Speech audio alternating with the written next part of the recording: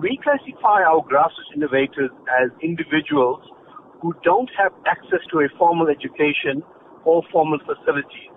And in the South African context, we have many of these individuals, mainly because a lot of the South African population is rurally based. The reason we're looking for them is that we want to provide them with the support that's required to grow their ideas to a more commercial environment where it allows these innovators to now become entrepreneurs to create new opportunities for themselves. Can you tell us about the types of innovators that you are looking for? This is an innovator who operates out of a township in Gauteng, and he decided to bring up this innovation because he could see that the youth in his area were having a problem with transportation, getting to and from where they needed to go.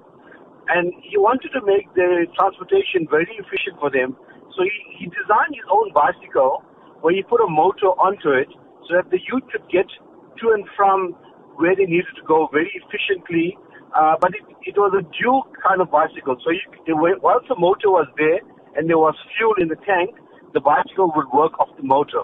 If the fuel ran out, the bicycle could then be pedaled. And this bicycle could get up to 60 kilometers per hour over a small range. And why we try to support somebody like this? Because he's looking at an innovation that is relevant to his community, that is relevant to his area, but it's innovative because it's not just about the motor and the bicycle. He makes the bicycle to the needs of the person who's going to be riding it. So, Ashley, how do people get in touch with you? Well, we have a website, which is called www.tliu.co.za.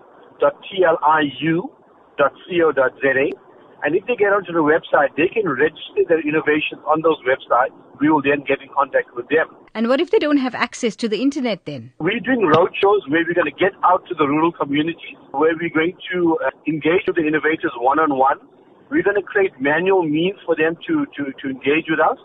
We're also going to take out our people to register them on our site in those rural areas.